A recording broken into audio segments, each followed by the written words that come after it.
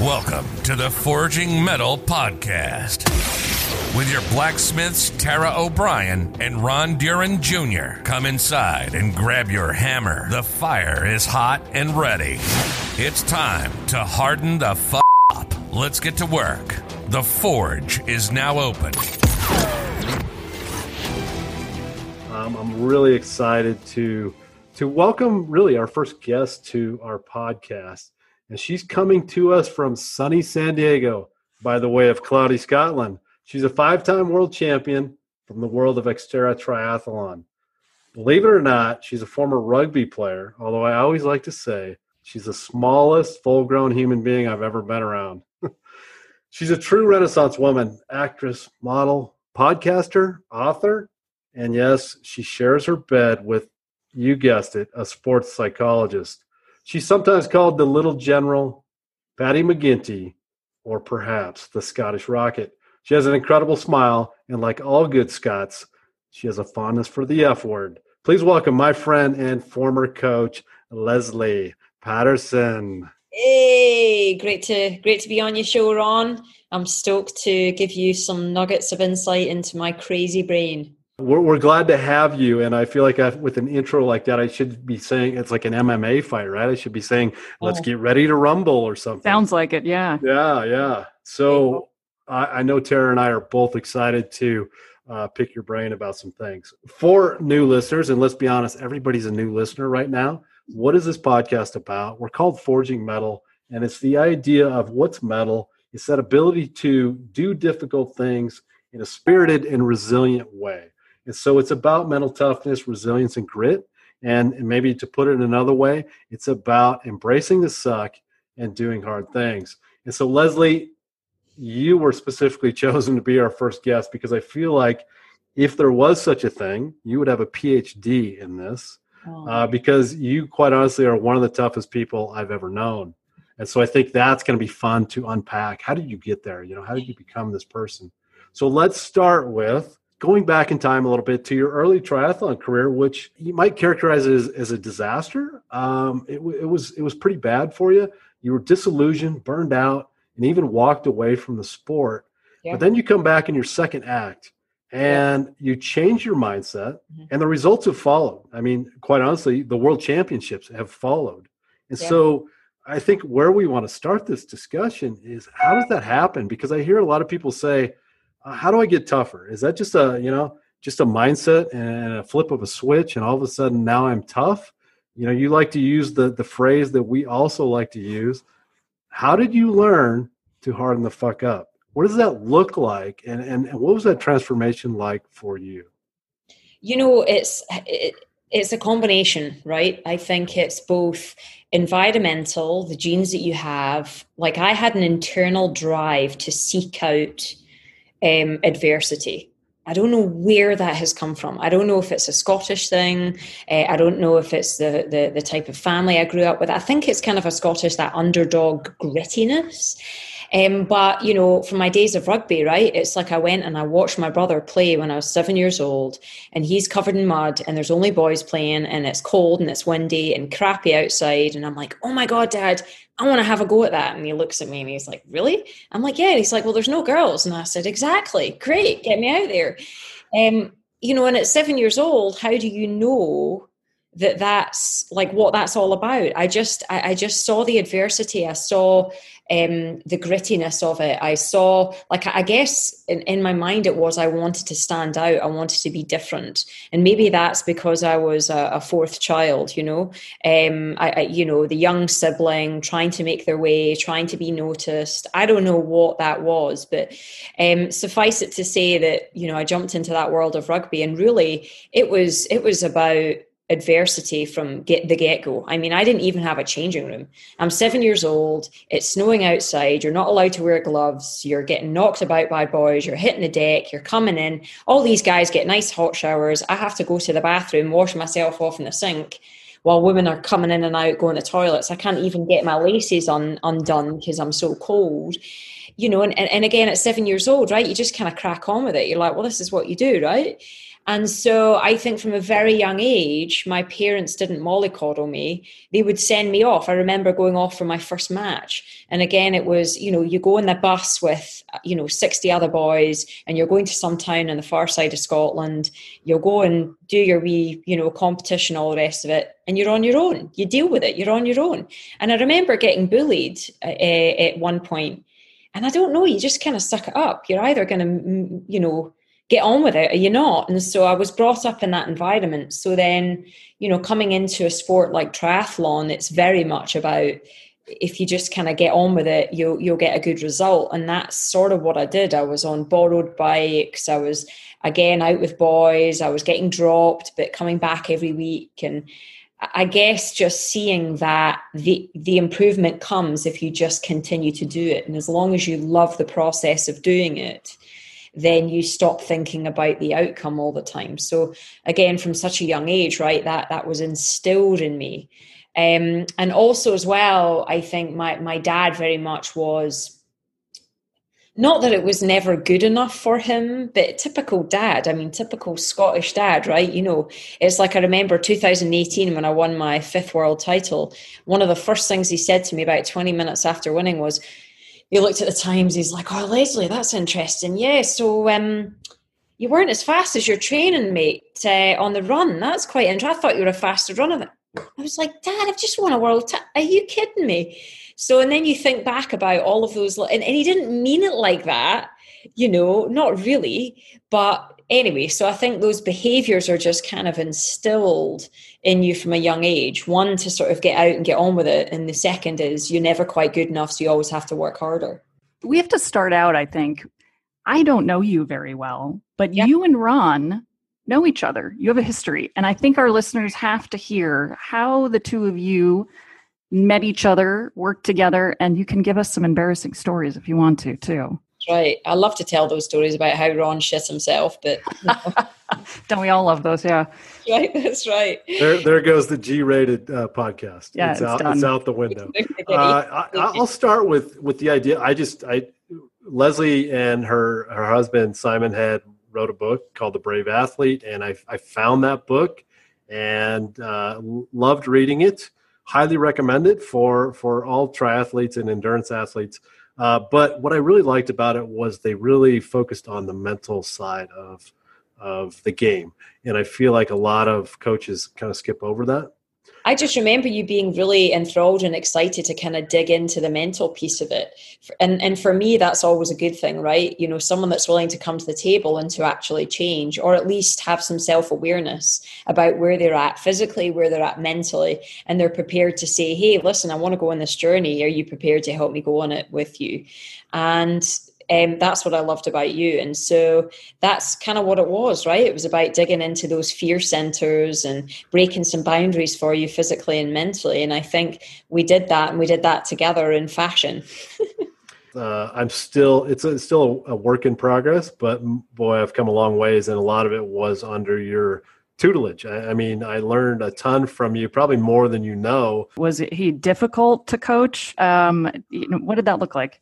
I was kind of a whiner. Yeah, I figured. But the good thing about Ron was he might have a whining moment or a moment of frustration or irritation with himself. But then, if I spent the time with him to just kind of break it down, he would absorb it, go away, and change his behaviors as a consequence. And that's always a lovely thing, right? To work with an athlete that, again, is prepared to change and actually changes. So, that was the exciting piece. And probably one of our best experiences was we did a camp in Cozumel.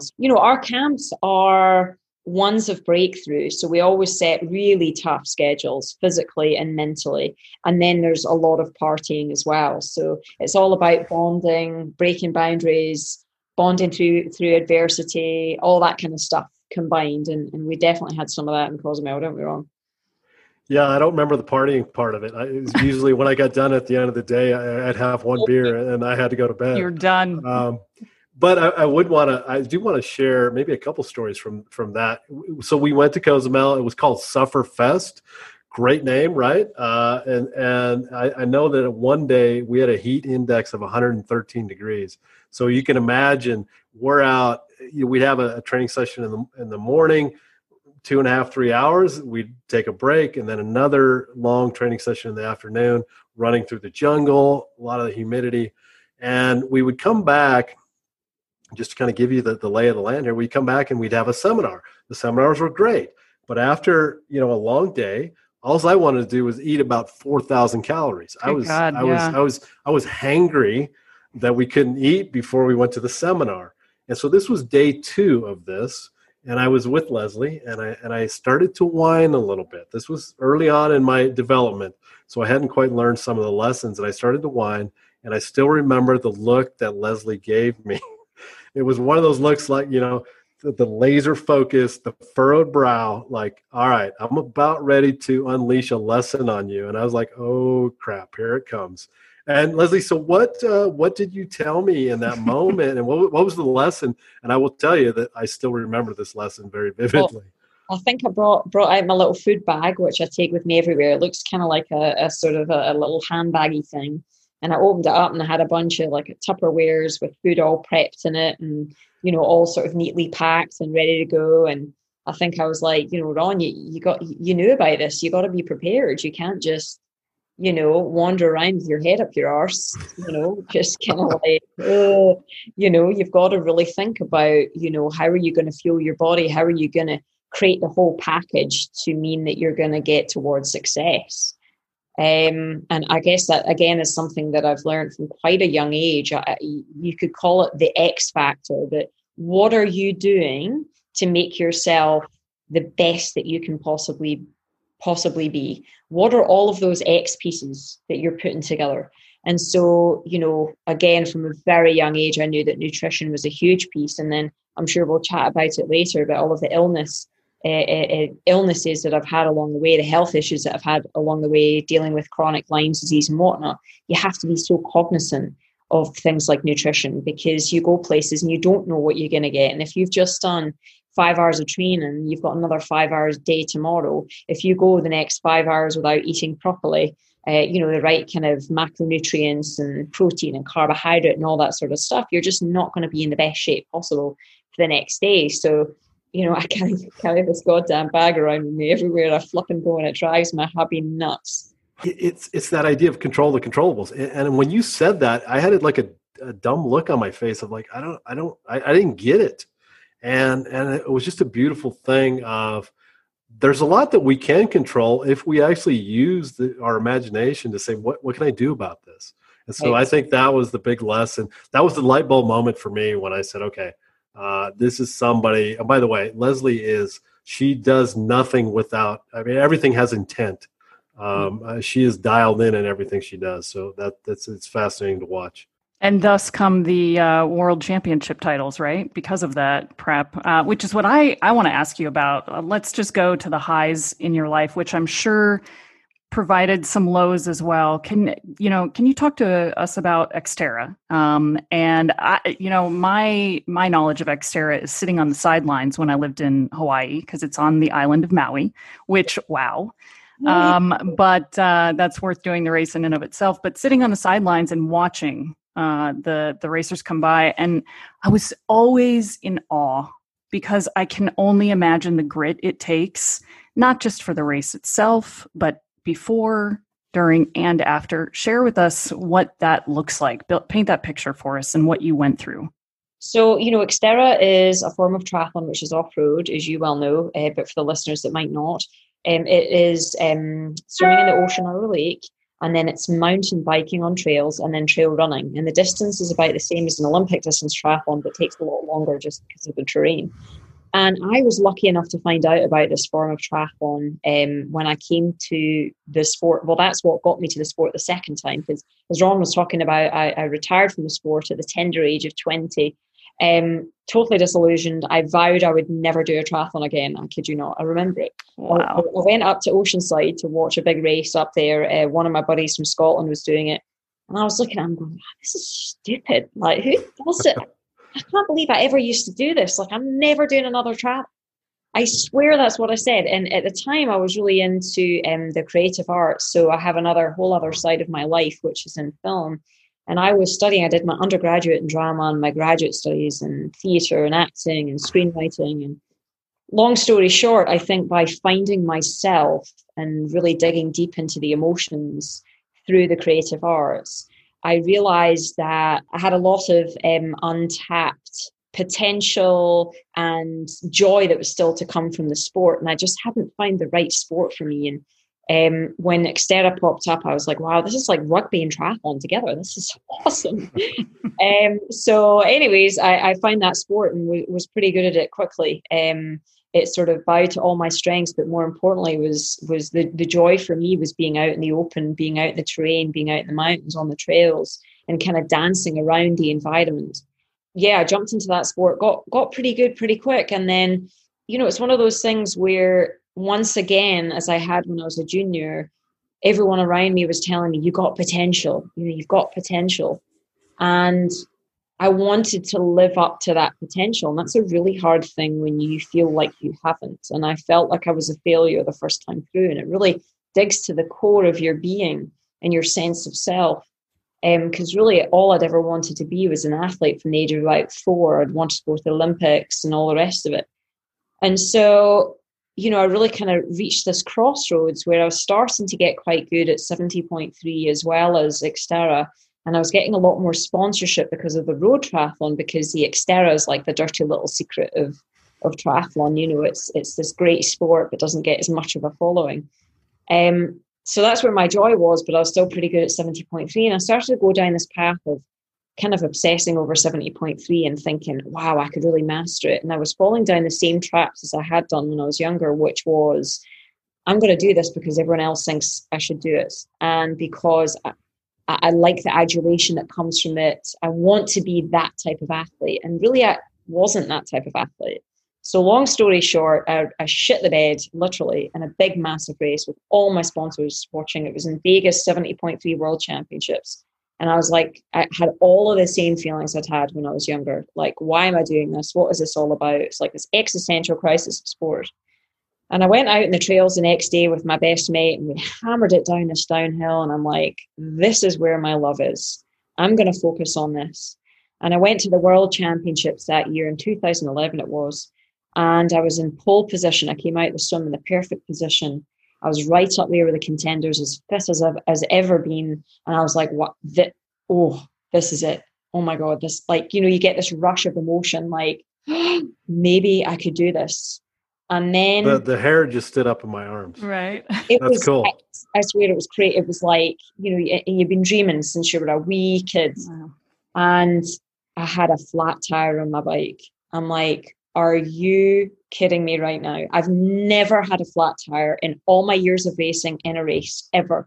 And here I am, pole position, chances to win my world title, and I've got a flat tire. And the world just fell out under me. And I'm like, what do I do? I managed to fix it. All these people passed me. And I was just in despair. And then I just had this moment and I'm like, I'm just going to focus on effort and attitude. I'm as fit as I've ever been. I'm in this beautiful place. I'm just going to go for it because what does it matter now anyway? Who cares? And it was like all of the expectation just fell away and I just went for it. And I ended up coming off the bike and going from like, say, 10th to 4th. Came off the bike in 4th, 6.5 minutes down on the lead, and just ran like the wind. Got myself into 2nd, and I'm like, man, this is a great day. I'm really chuffed with how I've overcome this adversity. And then lo and behold, you see the helicopter coming up overhead, and I'm like, oh my God, she's like really, really close. And you're just, you can't believe it, and you're just freaking out. You're freaking out, and I'm coming down the trail, and I see her ahead of me. And it was just the weirdest feeling. I'm like, I raced past her. I'm like, I can hardly breathe. I'm so excited. And then Simon's at the bottom of the trail. And of course, I'd gone into the run in 4th or 5th position. And here I am in the lead. And he's screaming and yelling. And he's asking the people next to him, but is she in the lead? Like, he was so confused. He was so beside himself. And this was literally with 500 yards to go. So I kind of crawl up the beach and I get into the finish, and it was just this wild moment where all of a sudden you realize that if you commit when the chips are down, you never know what's going to happen. And I think that changed my life and my approach. Because as soon as you get any kind of success, it builds this confidence in the system. And the system is focus on the process, face your weaknesses, overcome the obstacles, and you never know what will happen. So wow, what a great story! And I've heard this story before, and it still gets me teary-eyed to hear it. That was a turning point, right? I mean, that was that a moment where you said, "Okay, this is where I need to be," and maybe a little bit of the self-confidence to say, "I can do this. I can be one of the best." Yeah, it's a really weird double-edged sword when something like this happens, because all your dreams come true in a moment. And then the negative notas start to kick in, the Doubting Thomases. Oh, I only won because she collapsed. And oh, I only won because of this and that. And, can I repeat it? And I just absolutely went down this spiral of despair that winter. And everything, the bottom kind of fell out. After all the euphoria, it just went the opposite direction.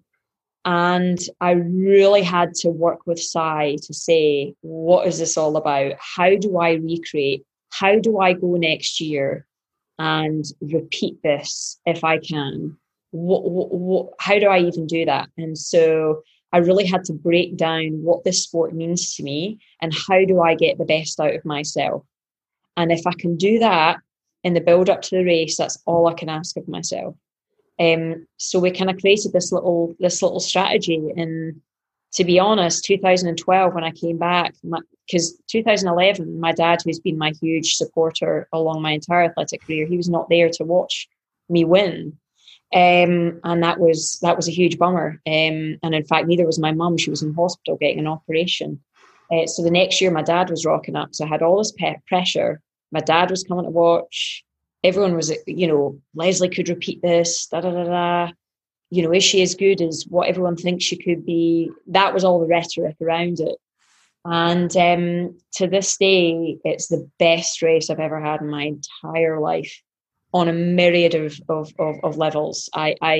I swam the best I've ever swum. I biked the best I've ever biked. I ran the best I've ever ran. And more importantly, I enjoyed every minute of that. And I was absolutely 100% in the zone. And I don't know that I've ever repeated that again in my entire life. And why do you think that is? Why do you think I know you said earlier that you love facing adversity and it really kind of motivates you, but I'm thinking of our listeners, so many people are going through such a tough time with so many different things going on in the world. When you're faced with the race that you think you're going to bomb and you're feeling that imposter syndrome and not going to make it through, and yet it ends up being the best race you've ever had. Why? Why do you think that now looking back? Because I stopped thinking about the outcome.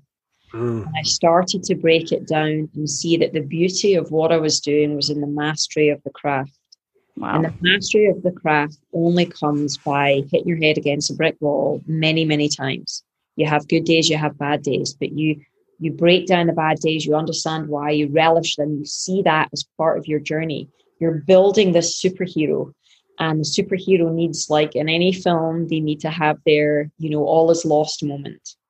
And you cycle through that, many, many times. And then I realized that the journey of this film of my life, so to speak, or of any, of any race, I needed the characters around me that could help me learn the lessons and to become the athlete I knew I could be on race day. And so for me, that was training partners. And I embraced all summer. I've got two or three of my best mates that I train with, and we had the best time ever. And that's what it was about. We each took each other on these little journeys every day, every minute, every hour. And I broke all of these boundaries so that when I got to the race, it didn't matter about who was there. It didn't matter about necessarily what had happened. I was standing on the start line as best prepared as I possibly could. And I was incredibly grateful to not be injured, to be fit and healthy and ready to go. And that ended up, it's hard to recreate that for sure. And I've spent years in and out of doing it and not doing it. But yeah, I'd say that's what it was about, really. And there's such good lessons there. Number one, the stance, the mindset you have about stress and adversity. A lot of people look at that as a negative, and I think turning that around to say this is making me stronger. I think that's a piece of the puzzle a lot of people miss. And I want to revisit we haven't talked about this previously, but I revisit a conversation we had. I asked you once in one of our phone calls, what is it in the middle of a race when it's really hard? What is it that makes you want to keep going and push so hard? I mean, how do you get past that? Because all of us face that moment in life where we go, this is really hard. And of course, we want to quit or we don't want to put our best effort into it. So I asked you directly, what is it that keeps you going, Leslie, when that time comes for you? And I don't know if we can reproduce that. What would you say to that? I think you kind of just touched on it. I think it's about finding, I guess, what any psychologist would say, finding that state of flow. It's like this meditative point where everything goes away and you're just at one with yourself and your body and your mind, and you have this control of your mind that is incredibly difficult to find in any facet of life, let alone a race environment. And so you're striving for that moment. You're trying to find it. And you know that it comes and goes, that there's going to be good races and bad races where you found it, where you haven't found it. But you're only ever going to find it if you deal with a myriad of shit to get there, because that's the stuff that's going to give you the coping mechanisms. It's going to, we talk about it. I think we talk about it in our book, but neuroplasticity, right? You know, as you guys well know, how your brain actually physically changes because of adversity. It grows and gets stronger, just like a muscle in a way. So if you can visualize that, you welcome the pain, you welcome the adversity, and you say, this is going to make me better for the next time. So if ever I'm in a bad spot, there's always something to find. For me, it's about finding the gratitude in any moment, good, bad, indifferent, and finding some kind of joy. And I wonder if that comes from, again, being brought up in that sort of tough Scottish environment where nothing is ever quite good enough. You have to find your own good enough inside. You have to find your own reward mechanisms. So yeah, I think that's how I've managed to keep pushing through on tough days or tough races. I thought for sure I was going to hear that kind of an answer from you, but I love the fact that it's about the journey. It's not about the result for you. And I think so many people get wrapped up with this idea of their self-worth is tied to a result. And I think that it's a trap, right? Would you agree? It's a total trap, because here's the deal. When you do get to the top and you do achieve those heights, what then? Yeah. And truly, I've had many of those moments where it doesn't mean anything anymore. And I reached that moment certainly in 2013 when I was having these just outrageous results where I was beating most of the guys in the field as well as the girls. And this expectation just bore down on me, like, you know, it wasn't a good race unless I was top 3 in the men's. It's like, what? You know, and you set all these parameters about what good has now become to you. And if you let the dialogue of everyone else around you impact you in that way, then you're never going to find contentment. And unfortunately, as athletes, you know, with all of social media we have to post, all the interviews, you know, all the people talking to us, you have to kind of have this sort of armor on, because you've no idea. Every time I go to a world championship now in Xterra, it's a failure unless I've lost to most people. Like they'll come up and they'll be, man, sorry I came second. You're like, bloody hell, I just got second to the world. You know, so it's like, you know, you have to have this. It's hard not to let that stuff impact you. So then it comes down to the bigger, why am I doing this? What is this about?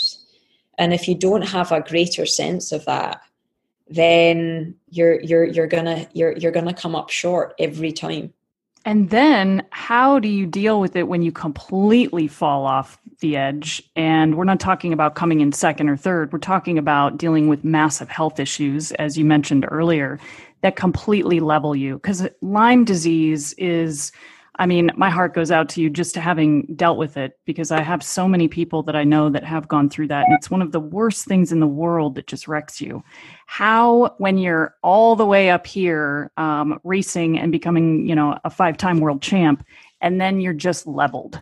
How do you deal with that? You know, I think it was a myriad of things. I think, you know, chronic Lyme disease, yes, but then there was a lot of other things going on in my body combined with, you know, when you're a female athlete, you're trying to be as lean as possible. I lost a ton of weight, won a bunch of world titles. I mean, how do you not connect the two?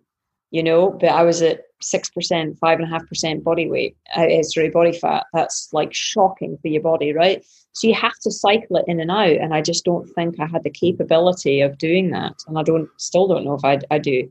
I struggle massively with body image issues. So I think you combine the mental piece of the body image issue with a chronic health issue, with the pressures of still trying to reach the dizzying heights that you were at.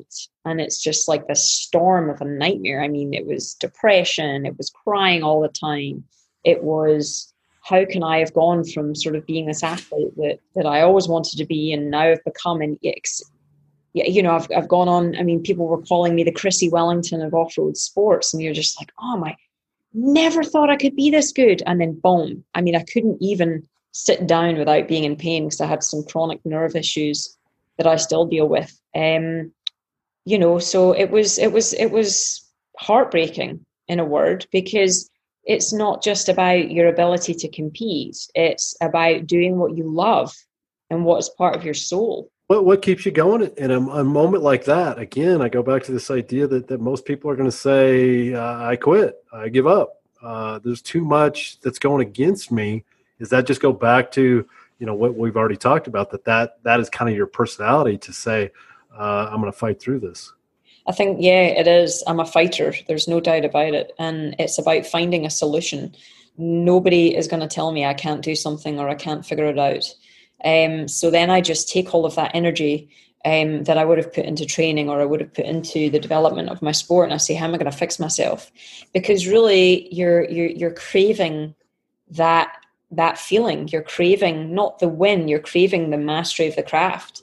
And I can't even describe. I mean, even now, after all of those years, I'll watch a race and I'll watch an athlete in motion who is winning a world title or, just excelling in a race. And I have that, I'm like, oh my God, okay, what can I do tomorrow that I can, fix this and do that? And maybe I can improve here. And it's just that sense of making your body push those limits. It just inspires me. I wake up in the morning and I can't wait to do it again. Wow. I want to thank you, Leslie, because this took a little bit of a turn that I wasn't expecting, this podcast, in the sense of I expected to just get on and be like, oh my gosh, we are in front of someone that has done unimaginable things, which you have. But I love the fact that you're sharing the struggles that I didn't expect to come out, in the sense of, Ron and I do a lot of work in leadership coaching and leadership development. And one of the greatest things we both agree with a leader is vulnerability. Right. And you're talking about real issues. You're talking about depression. You're talking about feeling like an imposter, even when you're winning. You're talking about body image issues. I'm just even thinking of young women, young men, have so much to learn from your success and your ability to be vulnerable and talk about the hard shit. Do you use that? All the time, because empathy is the key to connecting with someone. And until you truly connect at that level where you open up and you say, I might have this success in my life, that this is the pain and the torture and the ups and downs that have helped me get there, you can do it too. Because I think I grew up, maybe I was bullied a little bit. I was maybe ostracized. I was definitely the underdog. So I never want anyone to feel like they can't do something. I never want anyone to feel like they're alone. And so in that regard, that's where I want to open up and reach out and say, you can do it too. I don't mean you can win a world title. I mean, you can get the best out of yourself, whatever that is. And it's ever changing. If I can inspire people to try and to see the beauty in just trying, that I think we've lost sight of that. It's all become comparison, and, I want to be the beauty is in the hard work. It is in the alarm clock going off at 4 and thinking I can do this and no one else is. I've got crazy stories of that. We when we first moved out here and I was getting back into triathlon, we lived in this apartment and I couldn't do a trainer workout, on my turbo in our apartment because our neighbours were below, and because I was working full time, I'd have to do it at 4 a.m. So I used to sit out on the sidewalk and I'd put my laptop up in the trash bin, and at 4 a.m. I'd be out there on the trainer because it was too dark and sort of cold. And, I kind of get a kick out of that, and I think it's just finding the joy in the suffering. Isn't that beautiful? That's great. That fits well with the podcast. And I appreciate that you say, I'm not here to make you a world champion. I think that sometimes it gets lost. I never liked that idea of telling your kids they can be anything they want. As adults, we know that's not true. Right. But I always like to say, and I love that Leslie says this, is what does it look like for you to excel? How can we push your limits, and how can we find that thing? And it doesn't have to be a world championship. Maybe it's a 5K and you want to go out and do a PR at a 5K or whatever. Maybe it's a presentation at work. And so just to find that thing where you're challenging yourself and perhaps, as Leslie says, suffer a little bit, that's okay. And that's actually a good thing. So it was such a wonderful message, I think, for all of us to kind of embrace. 2 questions. Number one, what's next? And the second question would be, what can you take from your sports, career to apply to whatever the next challenge is for you? No, so I have another career in film, so that's certainly what I studied. So my creative outlet is my huge other passion, and it's the one thing that fulfills me the way that sport does. And I think to tell stories in a world that we now have that have powerful messages and that can help people sort of reassess where they're at and give them tools to help them forward is a massive passion of mine. So I'm a screenwriter and a film producer, so we have a big project. I think I spoke to you about this before, Ron, but we have had the rights to All Quiet on the Western Front, the novel, for a long, long time. And we adapted it into a screenplay. And we actually just signed a deal with Netflix. So it's going to be shot next year in Europe, fingers crossed, with all of the virus issues. But that will be our first kind of big foray or launching pad. And then, and luckily that is probably the other thing that is equally, if not harder than, in sport and winning world titles. So I'd say my just absolute doggedness and determination, realizing that getting to the top is a cargo net, it's not a step ladder. There's many different ways to do it. So thinking outside the box about all of that, focusing on craft. So making sure my worth, is as a writer. So I have to work on my craft. So even although most people see the creative arts as, you just kind of do it. You've either got it or you've not. It's like saying to an athlete, you've got a genetic lottery. No, you have to work your buns off to get to the top. Because there's a bunch of other people that are good, but are they going to put the work in to make themselves great? Leslie, we want to thank you so much. And before you take off, we like to ask all of our guests at the end of the show, what advice do you have for people right now when it comes to building mental toughness, resilience, and grit into their daily lives? I really think there's like an epidemic of low self-worth in our society, of not being enough. And I think that's probably more the American culture, as I would see it, than sort of other European cultures that I not necessarily British, but maybe French or Italian or just other European mainland countries. And I wonder if that has to do with the culture being a lot more me-oriented, and it's less about community, family, helping others. So therefore, the finger always gets pointed back on the self, and you're never going to rise up and be enough. So I really... I think a lot can be found from helping others, sharing experiences. I really do. Super powerful messages. Thank you to Leslie Patterson, professional athlete and coach, co-author of the book, The Brave Athlete, Calm the F Down and Rise to the Occasion. She's also the co-host of the Xterra podcast, and now with her husband at her side, they're co-owners of Braveheart Coaching, which is out there helping people at work utilize practical mental skills training for leadership teams, startups, and agitated employees without the corporate wellness shtick. Really good in these times of COVID, I would imagine. Contact them for more information at braveheartcoach.com. Thanks for joining us this week. If you enjoyed the podcast, please tell all your friends. If you didn't, let's just forget this happened and we'll try again next week. Until then, join the revolution to forge metal and connect with us on social media.